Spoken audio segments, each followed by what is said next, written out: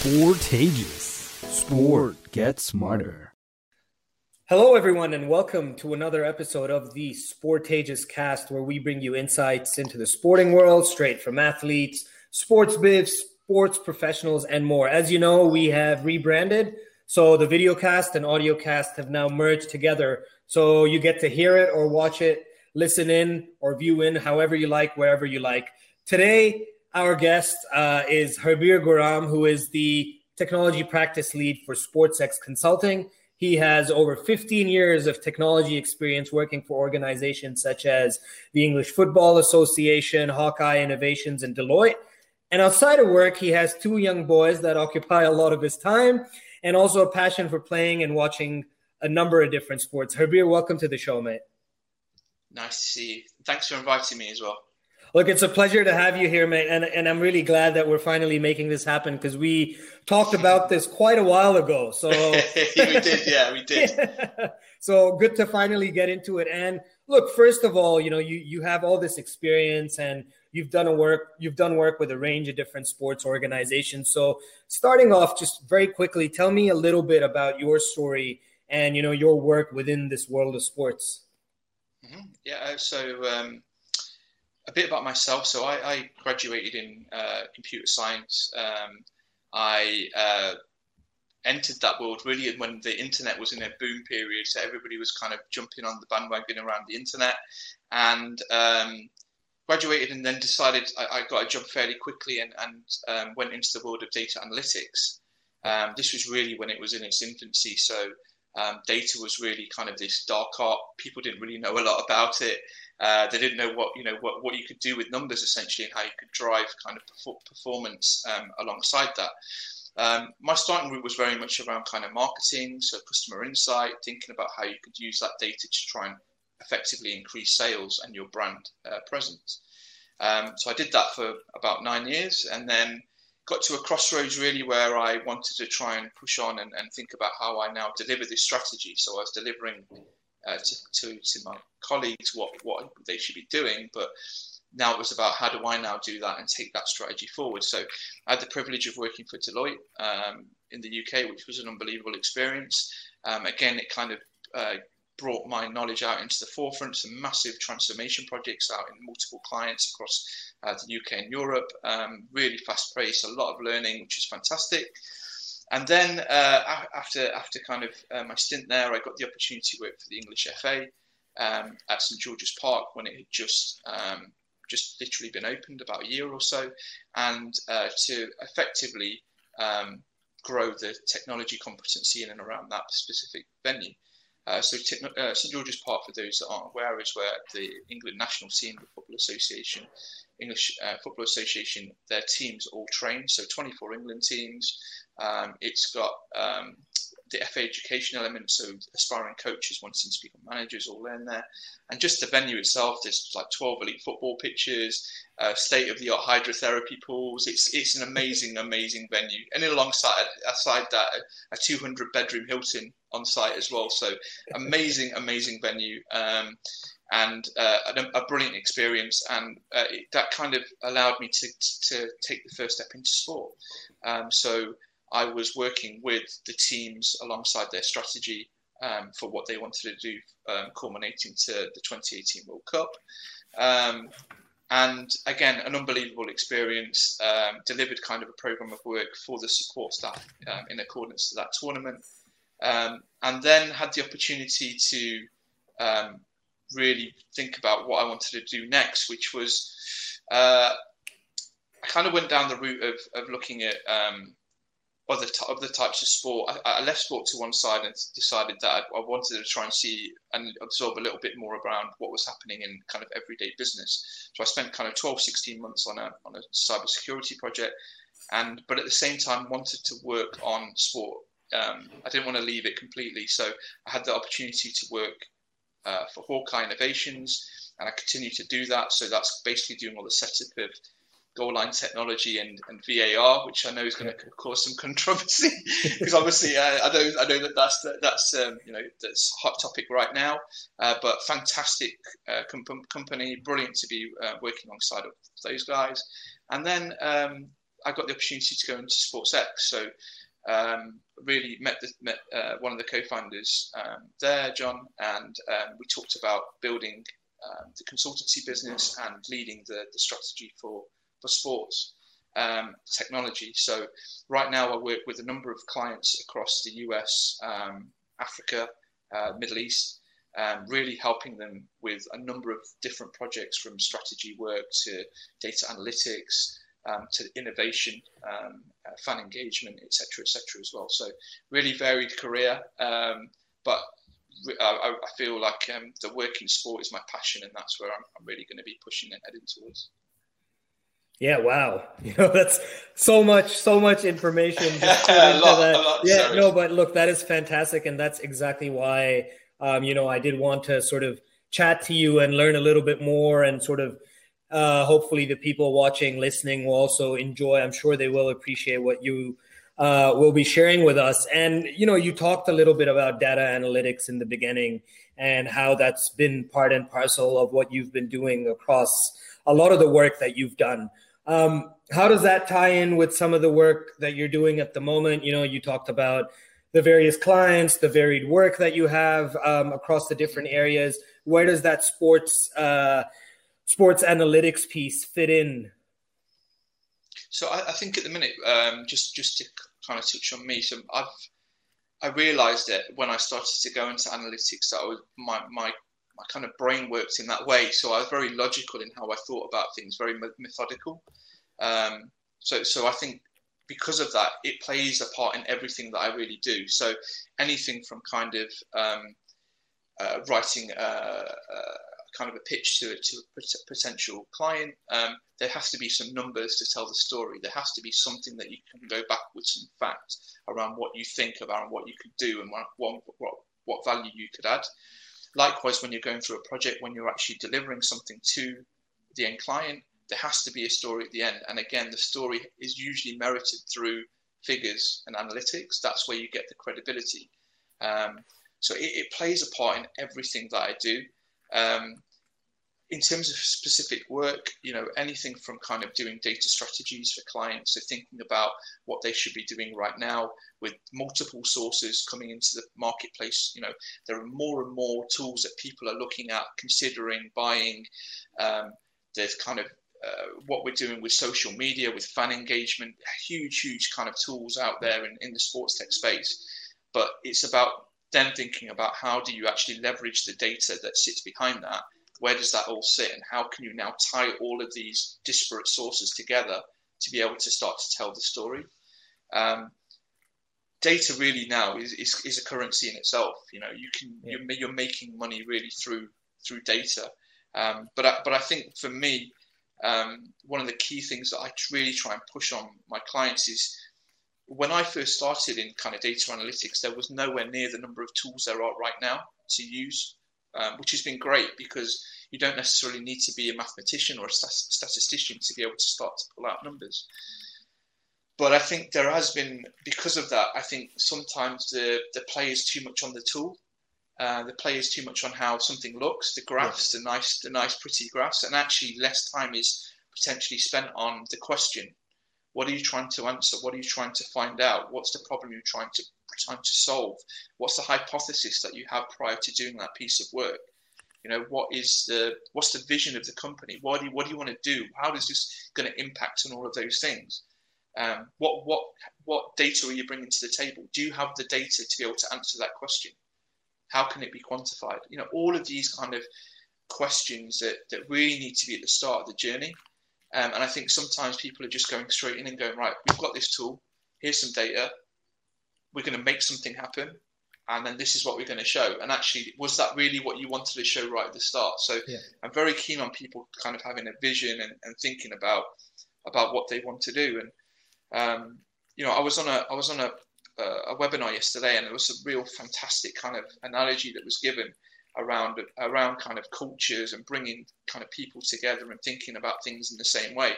And the gentleman who was on the call kind of alluded to three kind of points or areas where people can bring data and people together around having one single focus. And that was around kind of having a language. So having the same language between the people that you're talking to. So how you talk to your key stakeholders is really important. You don't need to. You should know that they're not going to be interested in kind of real heavy analytics or statistics. It needs to be tailored in the right way, fostering that culture within the team. So making sure that people understand that this is the way of working, this is what you want to do, this is where you want to go, and then building the system around it all, building the systems around all that. So for me, that's really where how I kind of tie it all the kind of analytics practices together with myself and my clients as well. Yeah, look, that gives me a very sort of interesting question, because obviously, Harbir, you've been involved within this space in so many different sports and different areas.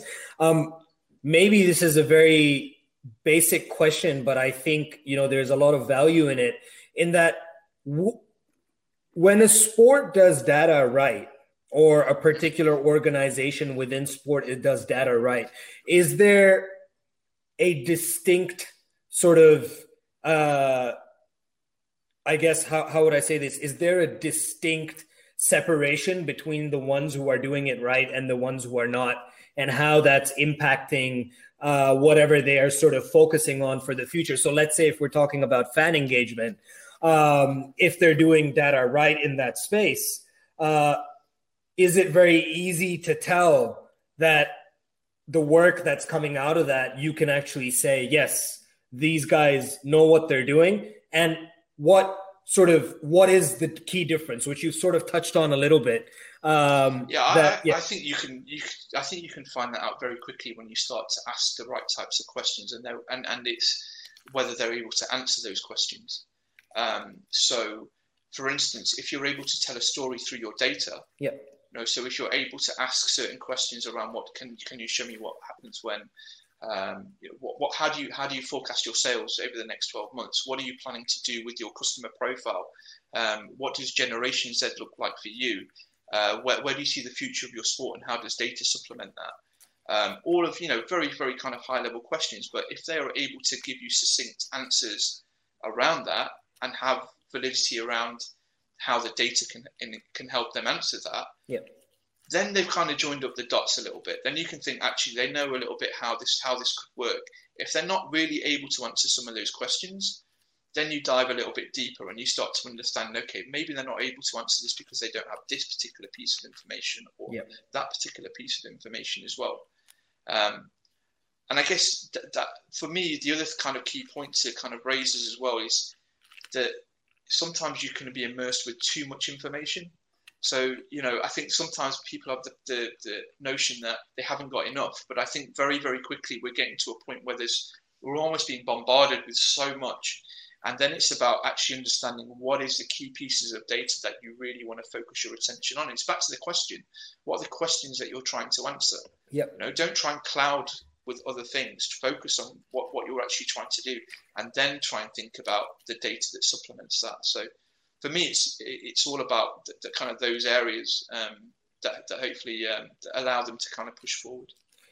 Yeah. And, obviously you work in that space. So my next question then is, when we look at, sports tech, which has seen this huge boom in recent years, it's become a common word. People understand what it is.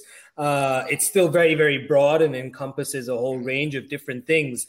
But from your perspective, and obviously through the work that you have done, what are some of the key, I guess, sports technologies to look out for, in your opinion, that, organizations, federations, sports clubs, and even all the way down to the level of the individual athlete who is looking to improve their performance by using a technology, all of that comes under sports tech. What are, in your opinion, some of the sports technologies to sort of look out for and keep an eye for, in your opinion, in this rather broader language, such as, fan engagement and so on? Yeah, so I think for me, I kind of differentiate kind of front end and back end, or front office and back office. Yeah. So for me, if we take back office first, a lot of sports and society in general has really suffered from the pandemic that we're obviously all going through right now. And as a consequence, there's been, particularly in the UK, for a lot of national governing bodies, a huge reliance on the government to support them through this crisis. Now, I think for me, when we step out of this, and there will be a point where the government does actually step away, because they'll have to, how do these businesses then become back to being kind of self-sustainable? And I think technology has a real role to play there. I think there are, particularly in kind of the fan engagement space, I kind of group a lot of these things called in a term called self-funding technology. Yeah. So when you actually have pieces of technology that will actually generate revenue for you. So I think there's a lot of things in the fan engagement space in particular that people need to look and explore and be willing to take, I say a risk, it's not really a risk, it's actually take a plunge really, because there's probably with self-funding technology, there's probably very minimal amounts you have to outlay, because essentially what the providers will usually do is give you some revenue in turn for actually generating this through. But I think there's a lot of stuff to be done in that space. I think esports is a huge area for me. I think the Generation Z sports fan right now, as we're seeing, is a lot more, is looking at other kind of ways of digesting sport, making it more palatable. So it's about kind of shorter clips. It's looking at very digestible chunks. People now may not want to sit through a 90-minute football soccer game. They want to just see the highlights or the goals, and that's it. Yeah. So how do they now make this more appealing to them? And it's utilizing things like esports as a mechanism to potentially do that. To eventually tap into that audience and bring them on that journey as well. From the front side, I think kind of AI machine learning is a huge topic. I did a report very recently with somebody around all of this, and I think there's a huge drive from kind of the performance perspective, particularly sports science, around taking all of this information and very quickly taking out any kind of bias, thinking out anything around human computational effort. It's all machine learning that's actually doing that, pumping out the figures. And then there is the human element of actually trying to understand that and think about what you do with that information once you've got it. But I see that as a huge area going forward, particularly where you've got certain sports and certain disciplines where you have an abundance of data. So, for an example, Formula One. Yeah. The amount of diagnostics on a car are huge. Yeah. If you can use machine learning in some way to try and give you further insight that you won't be able to number crunch physically as a human being, then I think you're in a really good situation there. And then I guess kind of data analysis I touched on before. I think there's so much data out there. It's about trying to clear that to one side and really focus on what's really going to be useful going forward. I did a piece last week on my kind of weekly LinkedIn articles around crypto and fan tokens that are all kind of kicking off now as well. So I see that as a huge thing as well that's going to be happening around people looking at new technology and how they monetize sport. And then, to be perfectly honest with you, I think there's always going to be a play for traditional technology. So looking at things like your CRM system, your generic data warehouse, your ERP systems, your EPOS systems, how they integrate, how they leverage data that they currently have with all this new information that's coming in. So I think there's an abundance of different things. And to be honest with you, I'm really excited. I've seen so much happen in just the last 12 months that I think I can only see there being more and more sophisticated technology applications out there for people to use. I think the key question is, back to the client, is what are they and how are they going to really make an impact? And that's what we try to do, and that's what I try to help my clients with. Yeah, absolutely. And I think for everyone watching and listening, be sure to, get in touch with Harbir on LinkedIn if you think there's something that you can chat to him about. And even if not, be sure to just get in touch and connect with him so you can read his weekly pieces. They in themselves will give you a lot of value. We will share wherever you're watching or listening the link to his LinkedIn profile will be there in the description or the caption, so be sure to check it out. Look, absolutely, Harbir. I think, I'm really, really interested in the NFT side of things and how having a share of a club, can really, really make things interesting, and the blockchain side of the world and crypto. I mean, there is, big people talking about crypto now. And I think very recently, someone's even made NFTs for squash. So it's happening everywhere. And if it's happening at that level, there's certainly, they've already got AC Milan tokens and Juventus tokens that are out there. And I believe there's an exchange now for sports tokens solely. So that exists as well. So definitely, I think the potential is endless. I did want to sort of shift trajectory here, though, and talk to you about something a little bit different, which we have spoken about in the past, and I think that we're both fairly passionate about this space.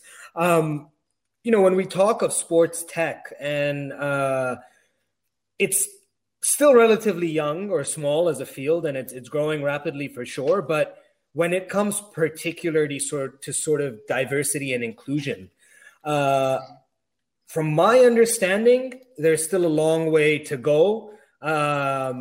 What have you observed, obviously having been in such a diverse space within this world? And do you think that is the case? And if not, why not?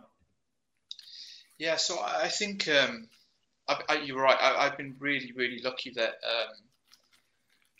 I've worked with so many different types of people. I can give the example at Deloitte. When I was working on projects with them, on global projects, you would have literally people from Europe, from Africa, from Asia, all culminating and working on one specific project together. I think there is work. I think at ground level, to be fair, I think there is a lot of people that are very diverse. But I do still question at senior levels if that's kind of resonating in people, that those people are actually getting in. I'm still an idealist. I still want to believe that the best people get the jobs, regardless of their creed, their colour. I'd like to think that was still happening. And I do believe that, for me, it's about understanding people's beliefs that are really important. I think that's the key part of it, the education side. So if I talk about myself, so I'm of Sikh origin. My closest friends when I grew up, they were all white. I've known them since I was 11 years old. They understand my religion. They understand my faith. They've grown up alongside me, so they understand all of that. They text me when it's Diwali. They text me when it's Vaisakhi. They know the protocols of entering a temple, a gurdwara. They've immersed themselves in my culture because they're my friends. They've even visited India, where where our family home is as well. So I think education is key to all of this, and it's not about kind of ramming it down people's throats. This is what you need to do. It's all about us all having a part to play. And being proud of kind of who you are, and opening the door and showing people that. And naturally they'll have questions, but that's no different to anybody else who's going to do the same thing, and they'll answer those questions. And I think if you have that level of kind of dialogue and like I mentioned, education, then I think barriers are broken very, very quickly. And now, I'm just one of the gang, really. So there was no difference for me in that regard with the people that I immersed myself with. So that's my kind of take on it right now, I suppose. Sure. No, absolutely. And dialogue, I completely agree, is without a doubt key in every situation. And look, Harbir, I feel like we can keep on chatting about a lot of things, and off screen, I'm pretty certain I will like to pick your brains on a lot of further questions and that sort of thing. But just before we conclude, I did want to ask, what's sort of next in your journey in the sports tech world? What have you got coming up? Is there anything that you're working on that you want to share? really over to you. Well, I suppose for me right now, the future, I genuinely don't know. I didn't expect to be where I was right now, maybe 2-3 years ago. I've had some unbelievable experiences, and I continue to have those. I think my focus right now is obviously building I'm working on behalf of my clients and building the practice for the technology practices for SportsTech. Where that takes me, I genuinely don't know, but I love working with great people. I love working in sport. It's my passion. And then, if you're kind of working in your space when it's your passion, it's not really work. And that's the way that I see it. I would quite happy to just kind of continue working in the space. And I guess I don't really know. I guess the future is kind of open, and I treat it in that way as well. Something might pop up in the next 6 to 12 months, and who knows? So, I'm treating it as it comes. Fantastic. Well, look, I wish you all the best, and obviously we're going to keep in touch and, see how things go. But thank you so much for coming on to the Sportageous cast. It was a pleasure, as always, to talk to you, and to once again, to everyone watching or listening, be sure to get in touch with Harbir on LinkedIn.